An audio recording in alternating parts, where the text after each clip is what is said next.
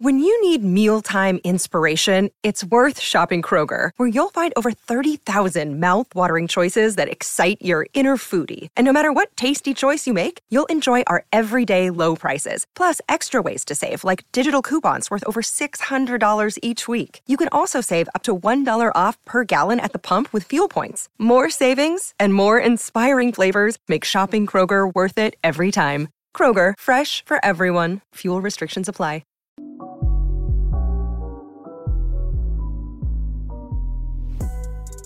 Welcome back to another edition of Battle Red Radio. I am your host, Colt Molesky, joined by my co-host, Corey DLG, and of course, Nico DLG on the ones and twos. We are bringing you the latest edition, getting ready. It seems like we're crawling now as we get down to the last few days. We raced through the summer, and now as we are just days away from the regular season for the NFL, seems like we're kind of crawling. At least it seems to me like we're kind of crawling to the finish line, but I can't wait to get into the season. Corey, Nico, I know you guys are just as excited as me to get some NFL football back in our lives. I am just crawling is right. Like, I felt like we were sprinting, like behind the scenes. You know, you and I were going through the process of getting this show. Once we landed the job and we were kind of locking everything in and making plans. Like, everything was like, it felt like it was happening so quick. And now this week has just been so slow. It really has. It really has. But you know what? We are just a couple of days away from the official start of the season on Thursday night. And then once you hit Thursday, I mean, you're off to the races. It's going to be Sunday before we know it. And we're going to be starting the season before we know it. I cannot wait. It's going to be so awesome to get back to NFL football. Yeah, and then once it starts, like it's going to be, because there's Thursday night football, there's Monday night football, there's college football almost every night of the week. We don't have to be, alone with our thoughts for 4 months. I mean, who can't enjoy that?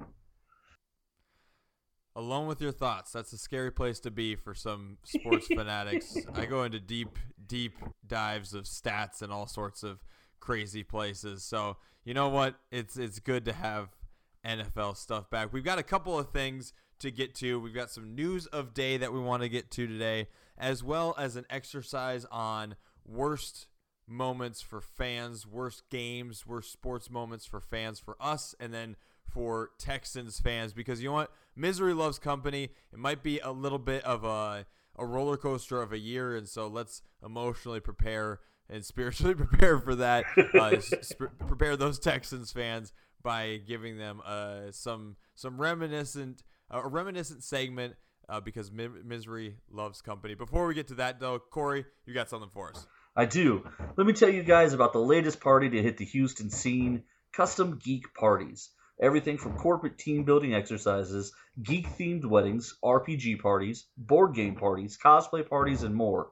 Call Gamers Inner Circle's Geek Party at 281-746-4260. Gamers Inner Circle Geek Party at 281-746-4260. Gamers Inner Circle Geek Party. Are you in yet? Let's get to some news today. There's a couple of things that I wanted to pick out and launch your guys' way. First thing is something from Sports Illustrated that I saw. It's a report that Derek Stingley Jr. ready to go. He's saying that he's at full strength after the off season, and he is full go, ready to go. We've touched on his history of injury on this show before. Is that something that you have to say, or is there any merit to this? Are we going to see a 100% Derek Stingley Jr.? Because we know at the end of the season, nobody on a football roster is 100% right. But are we going to see a 100% healthy Derek Stingley Jr. to start the season at least? Maybe? I mean, okay. So there's two minds to this here, and I can kind of see both roads. The cynic in me says, of course they have to say that. They're going to put him out there week one to show the fans, like, this is what our team could be, and then kind of let the chips fall where they may.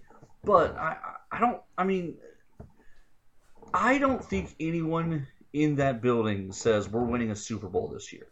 So because of that, I don't think that they would put him out there if he wasn't ready to go. The point of holding him out of preseason games was so that we wouldn't have to deal with any kind of coming into the season with the lingering, nagging things. So to me, if he wasn't 100%, I almost feel like Lovie Smith would say, "All right, well then let's not put him out there till he is." Like, we're not losing a ton. I mean, listen, he's definitely an upgrade over who we have in the, who's going to back him up for the season. But if we lose these games, we lose these games. It doesn't change too much about the complexion of this season overall, I think. No, that's fair. And it would just be nice to see, at least, even if it's a small sample size, if we could see a little bit of what he is or what he could be, what he might be going forward for at least some of the season, I think is what you want, is what you're looking for.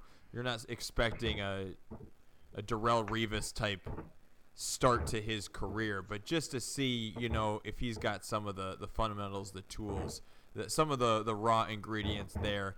And if he's coming in banged up, I don't know if you're going away from the first couple months of the season saying, you know what, that's a real fair shake of kind of what we have, or at least the start of what we have here. And so I just think if you're looking at this season as hope for the future, figuring out what you have for the future, having those guys healthy is the first step, right? And this is a guy who has a pretty extensive injury history, and so having him healthy, that's a good way to start week one, is having all of these guys in the right spot and then set up for as much success as possible. Being healthy is part of that. Yeah, and I think ultimately if we came into training camp and he wasn't going to be ready in time, now that you can come off of the IR list week 6 or week 8 or whatever it is, if he really needed more time, they could have gotten it for him without even hurting the roster all that much. So I have to believe that if he's not 100%, he's super close to it. So I have another thing I saw, and this kind of spurred a weird train of thought in my head, so just hang with me here for a second. I saw Okay. on CBS. On CBS, they had the ranking. One of their reporters had a ranking of every single team, a preseason ranking, and Texans were 26th. Jaguars were right there at 25th. They had the Colts at 11th. They had the Titans at 14. Nobody inside the top 10. I think the general consensus is this is going to be kind of a messy division.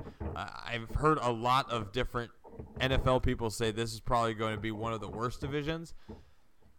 There's definitely a world where that could be, but I was just, and maybe I'm just taking an even closer look over the last month or so, the last 2 weeks or so, with not only doing this show, not only going through the preseason, but also doing your fantasy drafts, all that stuff. There's just a lot of different angles that you're looking at these rosters, and I get all the arguments for why this could be a very non-interesting division. It could be teams trying to figure out themselves. It could be the regression of the Titans, Indianapolis Colts taking the next step. I get all that. But what if it's not? What if it's a really, really fun division? What if Derrick Henry is just as good as he always is and he brushes off any injury concern? What if Burks, this guy out of Arkansas, comes in and actually steps up and fills in for A.J. Brown after a really tough preseason, like one Jamar Chase catching heat before last year's season? What if Tannehill doesn't take a step back and it's not a weird locker room because of Willis coming in out of Liberty, the rookie? What if Indianapolis is awesome because they didn't have a quarterback with an arm who couldn't throw at all last year, and now they have Jonathan Taylor and a quarterback that can actually pass the ball? What if Urban Meyer was as weird as all the stories made him out to be, and Jacksonville has actually got a lot of young, fun talent, and they're a fun team because Trevor Lawrence is the best prospect coming out of college since maybe Andrew Luck? And what if the Houston Texans are a frisky team that, hangs in a lot of these games, ends up winning a few of them, and ends up being pretty entertaining throughout the season? What if it's a fun division? It's not. It's not.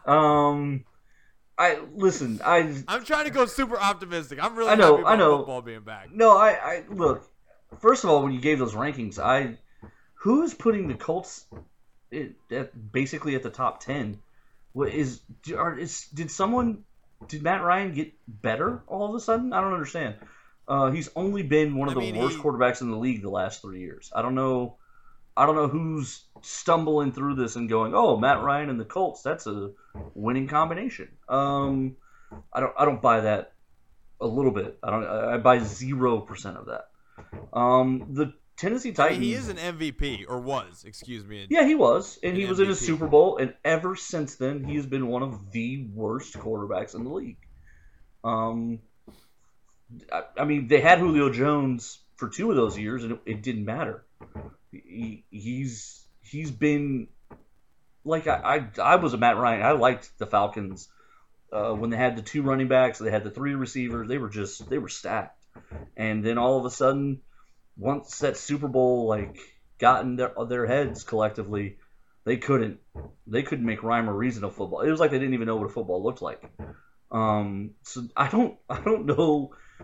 Atlanta getting rid of Matt Ryan doesn't make the Colts better. I don't understand. That's where I don't. Not that Philip Rivers. And again, they're doing the same thing they just did last year. They took someone else's bad quarterback and they were like, "Oh, but we're gonna win with Philip Rivers." I don't know why they thought that either. In Tennessee, Ryan Tannehill's never been a top 15 quarterback. So this idea that he's gonna crush it, they don't need him to crush it to win. I would flip for sure Tennessee in Indianapolis in any ranking. I think Tennessee is still the best team in this division. I think they're still 10 to 12 games good. I think the Colts are probably between 7 and 9 wins, and I think our ceiling is 6 or 7 wins. So there's a chance we're the 2 seed. If it all goes wrong for the Colts and all goes right for us. Jacksonville, I have no hope for them. I have 0 hope for them. They're on their 3rd head coach, their 3rd offensive coordinator. I think their 3rd defensive coordinator. I still don't think we're actually the worst division in football. Having said all of that, though, you got to remember Tampa Bay is going to win 12 games in their division, and everyone else in that division is going to lose 10 games, 11 games, right? Carolina, Atlanta, and who's the 4th team? I don't even remember right now. That's how the Saints are going to be good in that division. First, the Saints are going to be good in that division. No, they're not. Jameis Winston doesn't win over 500 games ever. No, the Saints are going to be good in that division. What do you bet? Sean Payton left. Good defense. Sean Payton left. Drew Brees left. Alvin Kamara can't throw the ball to himself. And Jameis Winston will throw as many interceptions as he throws touchdowns. He's not blind anymore. Sean Payton, the guy who was trying to start a tight end at quarterback last year, has gone. Yes, that is the person that has gone. The guy who took them to their only Super Bowl? Really well in that system.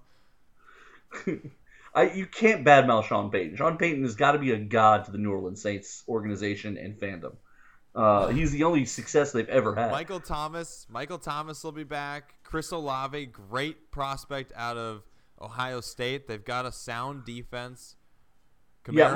Michael Thomas doesn't top-level running back. How did we get on the Saints? I'm not defending the Saints here, and I'm not even saying. You know what?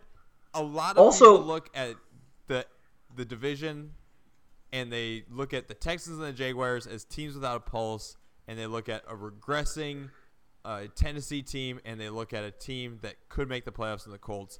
I'm not even saying that's wrong. I'm just saying you look at it, and you know what? There's actually a viable route for this division to be pretty interesting. I look at something like the NFC East. I don't see any route where there's going to be anything other than the Eagles getting out of that division. Oh, even I don't the think Cowboys. I think the Eagles are terrible. I think everyone is terrible in the NFC East. I think Washington might have the best team there, only by default, just because they're all so bad. Jalen Hurts has been one of the most inconsistent prospects ever. So I'm gonna need him to do more than he's done so far at all. He's got the tools to succeed though more than but of these other. And then Dak Prescott is in a weird situation with McCarthy. I'm not saying that it's going to be true. I just laid out a route for a division that I think a lot of people brush past as being an interesting division, and that's all I was trying to say. Yeah, no, I don't think laying out the route for that. I don't think it'll be an interesting division. I don't. Just because I do think, I know we're the Texans podcast. I mean, we're gonna win all the games. We're not. We're gonna win. We're gonna win. I think our ceiling is 6 or 7 wins this year. I genuinely do think that, and I think it's very doable. I also just think that this year there's a lot of question marks in the league. Like, I'm not sold on the Bears. I'm not sold on the Chargers. I'm not sold on Miami. I'm not sold on Arizona. There are all these teams that a lot of people are saying, like, oh, yeah, for sure. Now, I know that at this point, is it 8 teams in each division go to the playoffs? 7 teams in each division? So I recognize that some of these teams are going to go to the playoffs even though they're not impressive. But, yeah. When the Colts got Matt Ryan, I actually was excited as a Texans fan. I was like, "This is great. This is great for us." I see this Kurt as an Warner absolute come out of retirement and play for them next year. Yeah, I do. I think Matt Ryan coming to the Colts makes us favorites at home and makes us at least even in Indy. Because yes, they're going to run Jonathan Taylor. Yeah, he's going to run a lot, but that can't be their whole season. Like, someone else has to do something on this team, and who's it going to be? Because it won't be Matt Ryan. So that means it won't be the receivers. That means it won't be the tight ends. So at that point, they don't have an offense. There's no engine to it. I don't know, man. That was a real dumpster fire of an Atlanta team. There's a world where he does well, and we look at it and say, you know what? He played really well with Kyle Shanahan, and now he is linked up with Frank Reich, and he's doing really well with him with a really great offensive mind as a coach in his corner. He's doing really well, and he's got a running back to lean on. The Colts played really well offensively when they had Carson Wentz, who they literally were scared to have him throw the ball. They force-fed Jonathan Taylor the ball in the second half of that season. Yeah, and I want to challenge your idea that Frank Reich is this good offensive coach. Look at the 3 quarterbacks he's asked for.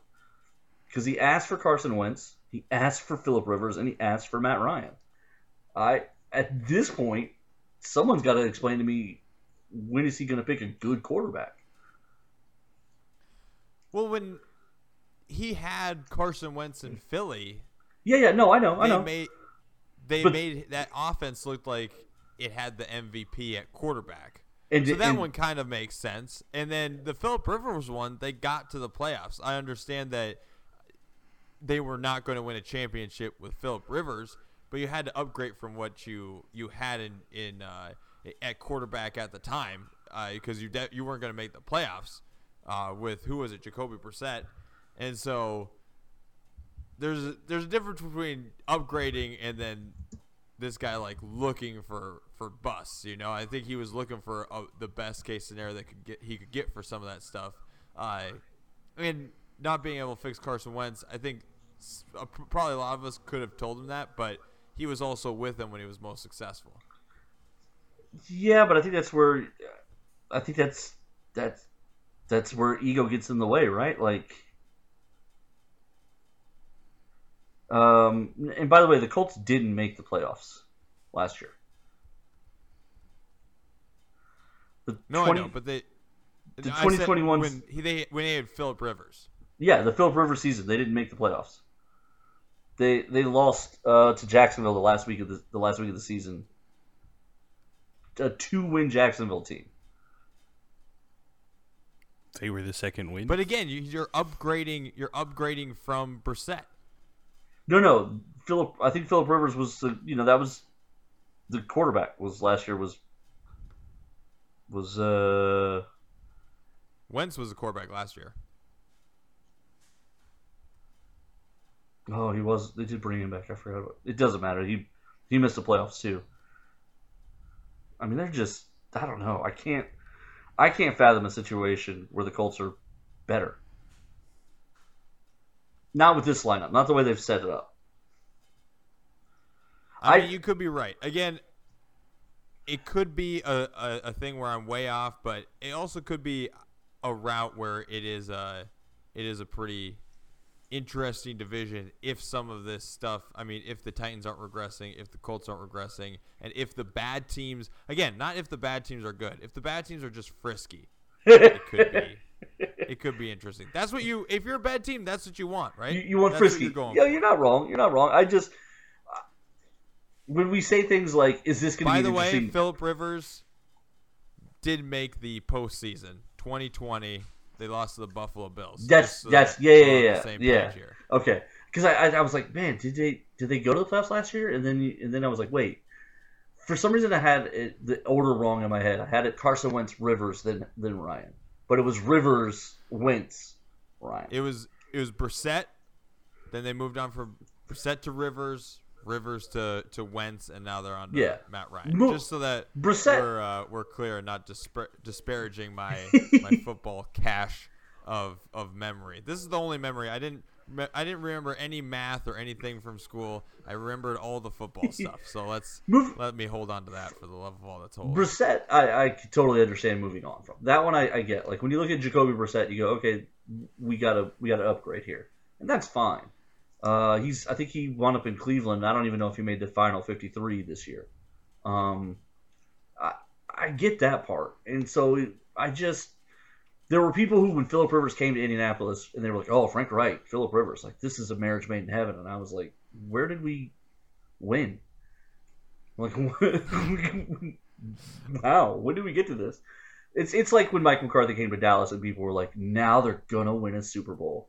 And I was like, has anyone seen Mike McCarthy coach a game in the last 5 years? Like, it's bad. That was a tough take for some Dallas people. That was a tough take. Boy, I have really gotten us off the rails here. That's all right. I've successfully. I will discuss every football team, and we can have the NFL Texans podcast. Oh my gosh, we are off the rails. All right, Corey, read something before we move on. All right, guys, let me tell you guys about The Adventure Begins, comics, games, and more sports-related store, The Stadium. It is on the second floor of the Marcel Town Center at 525 Woodland Square Boulevard, Suite 130. It is loaded with all kinds of sports memorabilia and all kinds of boxes of the different kinds of cards, everything from Panera and Upper Deck and everybody else, all the different sports, baseball, basketball, football. Check it out. Take your time. Spend your money. They're awesome. It's a great place. Nico and I go there all the time and hang out and spend money and do all kinds of fun stuff there. So if you go, you might just bump into a celebrity. Yeah. Who would the celebrity Nico, be? Obviously. Oh, okay. Just making sure I had that one straight. I meant me, Colton. Me. God. Oh yeah. Okay. Sure. We'll go with that one. Okay. So second segment I wanted to get into today. Second segment is worst sports moment. Now I wanted to break this down into two categories. I wanted to just go each of us going through our worst sports moment personally, any sport, and then I think we should have a discussion about what's the worst Texan sport moment. Now I know that a level-headed listener might say, hey, why would you ever want to talk about this stuff? First of all, it's kind of like in the beginning of that movie with Matt Damon, Rounders, and he's talking about how a gambler never remembers the hand that won him, but every single gambler can recount with astonishing accuracy the hands that the big pots they lost or the hands they sold on. I think that's kind of sports fans, right? We all remember those horrific losses almost better than the wonderful wins. And misery loves company, and it's going to be a season with a lot of losses for Texans faithful. And so, you know what? Let's just get mentally prepared. This is a safe space. So let's go through some of our worst sports moments because in general we enjoy sports. So let's just drag down our spirits a little bit. There we go. I love it. Sports. We love sports because it breaks our heart, and we like that feeling a little bit. Absolutely. Breaks you down so it can build you back up. Why do we fall down, Master Bruce? So we can get back up, baby. Corey, I'm going to have you go first. All right. I think for me, one of the I tell people this when people ask me about the Astros. The season that I bailed on ever being an Astros fan again was the World Series where they lost, but they left about, and I'm exaggerating here, but like 25 guys on base. It was at Clemens, Pettit. Bagwell had been hurt with the shoulder year. That wound up being the year that they kept him on the roster, but he never played. And then he retired after that. I think this was towards the end. Like Biggio might have played one more year, but we had Lance.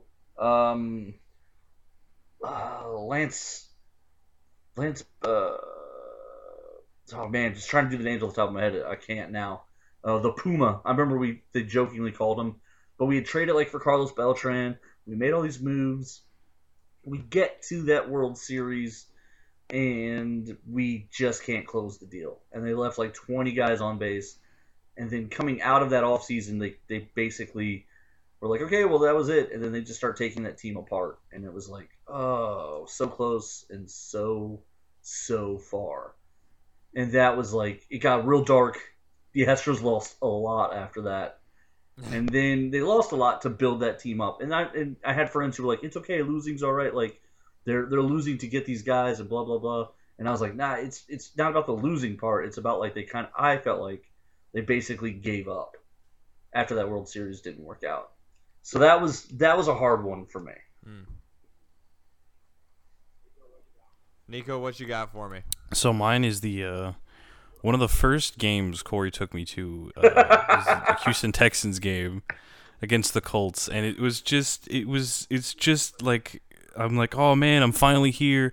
I get to the stadium, I'm like, wow, we really this is crazy. I've never been in a stadium so big, and I feel like I'm gonna fall off the stairs because they're so steep and there's so many people, and we just proceed to play the most miserable 2.5 hours of football of my entire life. Yeah. Every defensive foul, it was just messy the entire way there, and we're down 1 million points. It was. What year was that? Oh, Andrew Luck, so 20. Oh man, I'm gonna blank on the year. What year was it, Corey? I know you have a better. I think it was Andrew Luck's second year, and we already knew that Andrew Luck, so he's gonna beat us. So yeah. That's probably that 2015-ish, somewhere right there. It was brutal. That hurts in person even more. It was my first game too, one, where there's just a bunch of miserable people. Well, and I had even warned him. Yeah. I had even warned him going. I was like, "Hey, you want to come see the Texans? We're probably not going to win, but it'll it's cool to come see them play." And he was like, "Yeah," and then it just never got good. And then you're trying to crush his spirit early. Yeah, he warned me ahead of time, but I still was like, it can't be that bad. It was that bad. I don't know what I was expecting, but I wasn't expecting that. And it was that bad. That's hilarious. All right, so mine is a basketball one. I have mentioned it before, but I'm a Midwest boy. Lived most of my life in Minnesota. I lived a lot of years in Minneapolis. So one of my favorite athletes of all time, hands down, the guy I remember I have the most moments just growing up remembering watching him play is Kevin Garnett, the big ticket. Hands down my favorite athlete. And he was on some bad teams. Most of them I didn't even remember because I was too young. Yes, he was. But start of the 2000s, I'm really getting into sports. I was 6, 7, really getting into sports, really falling in love with it. And 2004 rolls around, and this team is really good. They gather all this talent on it, and they finally have some guys, Cassell, Sprewell with Garnett to put alongside him to make a run. And they do, and they make a run, and they make this first run into the playoffs with Garnett, and it looks like they might have the juice. And they run up against that Lakers team with Kobe Bryant and Shaquille O'Neal, and they had gathered Gary Payton, Karl Malone. It was the gathering of ring chasing before that it was even a thing, really. And they had all of these guys, these studs from prior years, and the studs of the current generation. And the Timberwolves lose game 1. Then they even the series in game 2. And then they go down the next 2 games. And then there's that spark of hope where they win a game 5. And it seems like maybe, just maybe, they're going to hang with this team and go at least the distance in this series. And there was a dunk that Kobe Bryant had it was either game 4, kind of setting up for the season to end, or it was game 6. But he had this dunk where in the back of your head, you watch the dunk and you're like, you know what? There's no way we can beat a team with a guy who just dunked on the entire Timberwolves team like that. And I just that image of Kobe Bryant rising up, it just is burned in my memory forever. Just destroying a little 9-year-old Colton's hopes and dreams of seeing Garnett win a ring. And yeah, I feel like that was probably my worst sports experience, is being a little, because it's worse when you're a little kid, right? And it's you've built it up to even more. And now when you've been watching sports your whole life, now you're just like hardened and you're kind of used to it. But when you're a little kid, it just like crushes you. I was devastated for weeks. I had like a little kid jersey, Garnett jersey, that I wouldn't wear for like the next year. I was crushed. That is the show remorse. It's harder because that was the best team they had ever had too.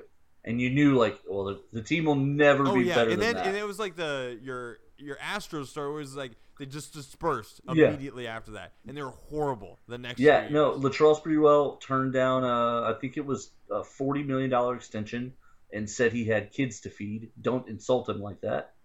And he was the Minnesota Timberwolves were so mad at his public rejection like that they didn't make him any other offers. And the rest of the league was like, well, we don't want Latrell Sprewell either. And he never played again. The worst part is that Lakers team kind of broke down against, and I get they're very different teams, and that Detroit team was like uber crazy physical. Well, but that team was never going to win because of the ring chasing. I don't know if anyone knows this, but Karl Malone's the worst human being on the planet. And the karma gods are always going to show up and remind the world that Karl Malone deserves nothing good. So he will forever never be a champion. No rings. It's just, it would have been nice if maybe they could have one series earlier. A little bit earlier. Not saying that the Timberwolves were beating that Detroit team, because that Detroit team was insane. That was easily the greatest like non-star team ever built. Ever. That thing was a blender. They absolutely chewed up. Because that was all they did, was just played the craziest defense ever at all 5 positions. It's funny because the NBA just doesn't do that. And Detroit was like, we'll just get the best defenders at every position. Yeah, we're just going to play bully ball. We're going to play bully ball, and you're not going to be able to do anything about it. So yeah, that was my biggest sports crushing moment. I mean, growing up in Minneapolis, I'm also a Gopher fan, so there's plenty of horrible Gopher moments, Gopher football moments that have just scarred me for forever. It's got to be hard just to cheer for a team. I don't know what I did to my dad when I was a kid to have him raise me as a Gopher fan. It's got to be hard to cheer for a team as ferocious as the Gophers. That in and of itself, like, we're rowing boats up here, my guy. How about you just hop off? Go for it, I guess. Yeah. Exactly. Thank you, Nico. I'm trying to think if I've ever seen a Gopher win a fight in nature. They are basically nature's CC's Pizza. I don't know if you've seen the movie Caddyshack, but that Gopher That's true. won. You're right. He brought down the capitalist elites. And he was dodging dynamite, bro. So how about you just step off? Gophers are essentially the CC's Pizza. This is not supposed to be a roast of Colton after he shares his feelings. It's okay? not a roast of Colton. It's a roast of the Gopher worship. That's all. Just that aspect. That is a roast of Colton. That is a roast of Colton. Speaking of hurting feelings, is the worst Texans loss the KC playoff game? Only if you subscribe to the highest of highs theory, like we were just talking about with the Timberwolves. Like that was the best it was ever going to be, right? Like that is. So Bill O'Brien, sadly, is the Texans' winningest coach in history, and that is the best football he had ever gotten out of that team. The only team that ever even comes close to that level of success, there was a Matt Schaub run where I think they were 10 or 12 wins. All of the Matt Schaub Texans playoff appearances, were they what was it, 3 years in a row or something crazy like that, where they played the Bengals? I think, and all of those games were absolutely horrible. They were just horrible. Well, and one of them was the year I'm thinking of. I think the backup on playing the playoff game because he was hurt, and that was the end of Matt Schaub in Houston. But it was he had 10 or 12 wins in a row. Or no, I guess he had one more year because he had the year where he threw 5 pick sixes in a row. Do you remember this? Do you know this? This was my freshman year of high school. He set the pick yes, six he record. has the most pick six in consecutive games. And I think he has it by 2 or 3 games. He did fall. Lovely. You know what was crazy, man? Is he was throwing the best game of his life against Seattle. Seattle was playing crazy defense back then. I think we played them week 5 or week 6, and I think their average at that point was something 180 yards of passing offense against per team. That was the average, and we were already coming into the half. We were at 240, 280, and Matt Schaub was doing great. And then somewhere in that late third, early fourth, he throws a tipped pick six, and I think it's Sherman who just takes it to the house, and Sherman doesn't shut up about stuff like that, and that it broke him. You could just see it on Matt Schaub's face. I think it was the 4th game in a row at that point, and he was doing so well and was avoiding it, and then it happened, and you could just see it on his face that he was I will never be a good quarterback. And you were oh, okay. That moment of clarity, the come to Jesus moment, it's tough. You make that long walk to the sideline over and over, and then one time you're making it over there, and you go, "This is never going to work." This is never going to be fun again. It's just never going to be fun.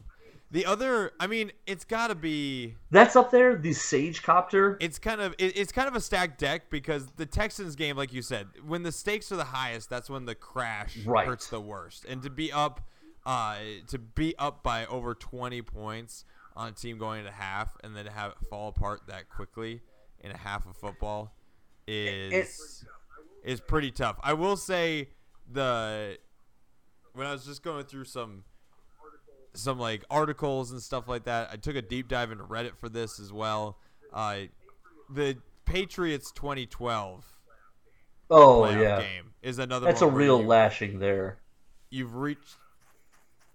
Yeah, where you've reached a real high, but that one wasn't, because right away I actually looked at the box score for that game because I thought that it was pretty rough from the get-go versus the Texans or the KC game, and that one Shane Vereen diced them up in the first and second quarters immediately.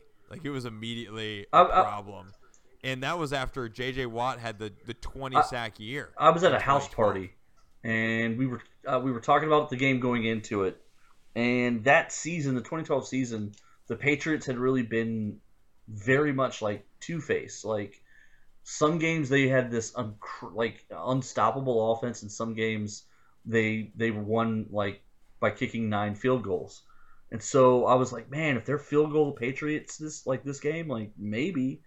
And they were instead unstoppable Patriots, and within the first 10 minutes of actual football, I was okay, now this game's over. Okay, never mind. Well, I mean, they go up in midway through, or with 3 minutes left in the second quarter, according to this box score. It's a 17-3 game, and then you have the Arian Foster touchdown, and then another field goal at the end. So then you kind of get it to 17-13, and then the third quarter, it's a couple of Patriots scores, and all of a sudden it's 31-13. No, and that was pretty much it. And then you have you have the 33-yard, what was it, like a little screen pass for Shane Vereen at the beginning of the fourth quarter, and that's when they hit the 40. Yeah, and the Patriots did like the college thing. They started looking for like freshmen to put in, like guys in the stands started putting on jerseys to go play against the Texans. So at the halftime, I distinctly remember where I was in that game. We were at a little house party, and at halftime it was close, and some people were literally like, like it was a rough start, but we're gonna overcome it. And I was like, the Texans have never overcome a rough start, like, ever. Like, they're not that kind of team. They're walking into that locker room thrilled they're only down 4, and praying to God that Shane Vereen trips over something in their locker room. And within it was very quickly a couple of scores in the early third, and I was like, they're just not built for that. The Sage helicopters. And that was the year too where that whole like J.J. Watt, like I mentioned, the big 20 and a half sacks in that season, but that whole defensive front was really good. So to have these little, I mean, Shane Vereen, Stephen Ridley, small little backs like cutting them up was kind of the big thing too. I remember all of the there was a lot of memes that came out of that game. The Texans for sure. Up north, I can only imagine, like, anytime the Patriots do anything, it's meme country on who they do it to. But the defenses for the Texans, there were a lot of years we had pretty good defenses. We've had some good corners over the years. It's kind of just been wasted on offenses that never figured it out. Because the only time we've ever even had a running back worth discussing was Arian Foster. And Steve Slayton for like a second, but then they kind of just moved away from him so quickly. But the Sage helicopter game against the Colts, the Sagecopter, is another game that I will never forget as long as I live. We were up 2 scores with about 7 or 8 minutes of football left, and we needed a first down, but we didn't need a first down fumble quarterback helicopter situation. And the Colts recover the ball and proceed to win that game. But what really kind of sells the downfall is this image of our quarterback just spinning in the air, like defying gravity. He didn't have to do that. See, those are the ones when you're snatching defeat from the jaws of victory. I think those are the ones. I think that's why it's got to be the KC game, because I don't think there was ever, like, you look at the Patriots game, you look at some of these ones where it's a blowout. Somebody posted in a Reddit thread 2011 losing to Indianapolis when they were the worst team in the league was one of them, just because of how bad. That's a good one because of how bad the Colts are. Well, but and you have to understand how important it is when the stakes are high and when you're losing the game on, even though you should be winning it. That's when it's really. You have to understand. So in the history of the Texans, Peyton Manning was already the quarterback for the Colts. So there's never a time back then when we were ever in a position to actually beat the Colts. As a matter of fact, I think the Colts were undefeated here in Houston for like the first 9 years of our franchise or something like that. So the year when they were the worst, and Peyton Manning couldn't throw because of the neck thing, but they hadn't drafted Andrew Luck yet. That's a real heartbreaker, because we honestly thought, like, oh my God, we get to break the curse. Like, we get to beat the Colts this year. And they still somehow won that game. I remember, actually, I was at that game too, because my sister and I divided our tickets, and I was always the one, like, I would always take the Colts games, because I liked watching Peyton Manning play. It was amazing to watch him be a quarterback. But, he wasn't there. They didn't have anybody, and they were still beating us. and it was so crushing to watch that game. I'll tell you another one that was a weird feeling. Jadeveon Clowney in his last season cost us a game on just the most deflating penalty ever. We had scored in the last two possessions. We had come I don't remember who we were playing against, but we were now within striking distance. If we get to stop here, there's like a minute on the clock, and we will be out of timeouts, but it's 3rd and 3. If we get the stop, we get the ball back, and we had scored on our last two drives. It just had that feeling of momentum. He gets it off sides, and that ends the game. I think I was there for this game. Yeah, you might have been, because I remember looking to. You've activated Nico's PTSD. I think I remember looking at whoever I was with, and I was like, I've never seen a game end this way. I've never. Like, yeah, that's the one thing. Because literally they go offsides, and then everyone goes, "Yep, all right, good game, guys." And then everyone just stands up, and that's the end of it.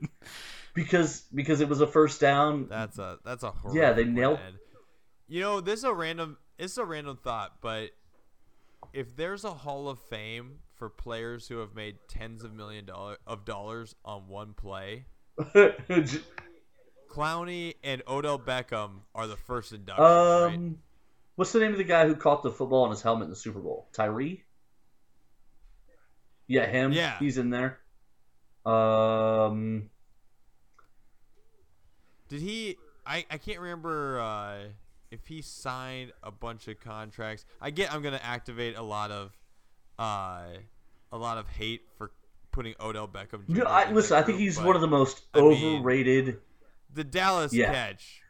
I think Odell Beckham is one of the most overrated, but I know people are going to get mad about that, but he's incredibly talented. But it's just never. I can't think of a single time where he was on a team where they were like, they're going to win the Super Bowl because of Odell Beckham Jr. You know what I mean? Like, for being a guy who was supposed to be so important, he never seemed to make the difference. Yeah, he never really learned like There were all kinds of stats and awards. He never had the ratio of I'm going to be this much more talented than I am an offensive problem. Well, and it's like I think in Giants history, there's all kinds of like receiving stats and awards that are Odell Beckham's. Like I think he was the fastest to 100 catches, the fastest to 5,000 yards or something. Like there's all these things that he had done that were unheralded, and I do accept that he was. It's like him and Hopkins are like the two most elite catchers of football. Not necessarily receivers, but just the way they catch it in these weird angle, unique things where they can one-hand it or whatever. You know what I mean? Like, and tiptoe in and all that stuff. But it didn't ever translate for the Giants, and it never translates for Hopkins either.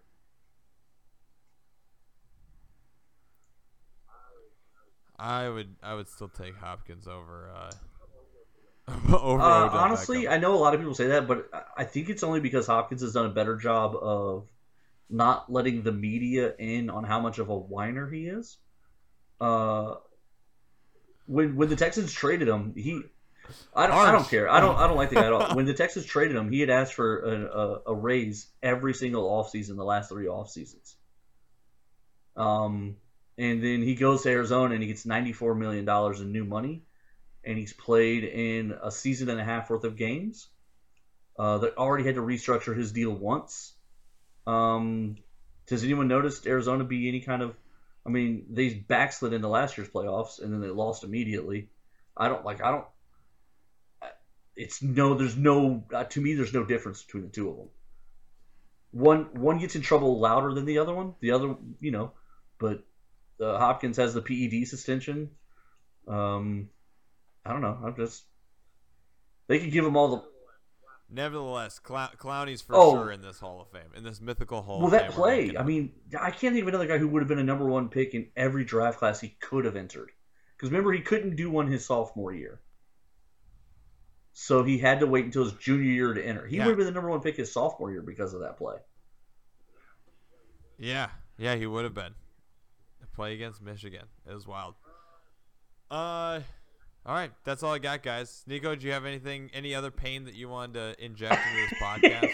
I don't want to suffer anymore. I think we'll survive. All right. That's the exercising the demons. Got all that out. We learned a little bit about each other along the way. It's good stuff, and I think we're ready for the season now. Nico, write it down. We cannot make fun of gophers and how easily they are eaten in all of nature. Yes, I would appreciate that. Thank you very much. I am sensitive. That's all. You know, I do want to say this: the Rockets era, when Tracy McGrady and Yao Ming took turns just getting hurt every year. Those were painful years to be a Rockets fan. I remember every year being like, man, they've got, two of the top 15 players in the league. And then, like, every single year, one of them was like 12 games in, and they're going to miss 45 games. What? Yeah, that is just talk about, like, crashing and burning every single like October or November. That's tough. That's a tough way to be a fan. The season's barely getting started, and all of a sudden the Rockets were like, that's all right, we're playing for 6th place. And you're like, what? How did this? Why would you? We were loaded like an hour ago. Why would you do it like this? All right. Thank you very much, Colton, for this. Yeah. Boy. This is why we love sports, folks. This is why we love sports. Hey, people. Make sure you're subscribed to the podcast, and make sure you're coming back. All three of us will be back here again for a Friday show. We're going to take a deep dive into the Colts-Texans matchup for the season opener. I think we're going to talk a little bit of lines as well. Look at the spread, look at the over-under, all that good stuff, as well as some of the key matchups that we'll be watching for that game. The season right around the corner. We are inching our way towards it. Thank you so much, Corey, Nico. Awesome to be with you again. My name's Colton, and thank you so much for listening to another edition of Battle Red Radio.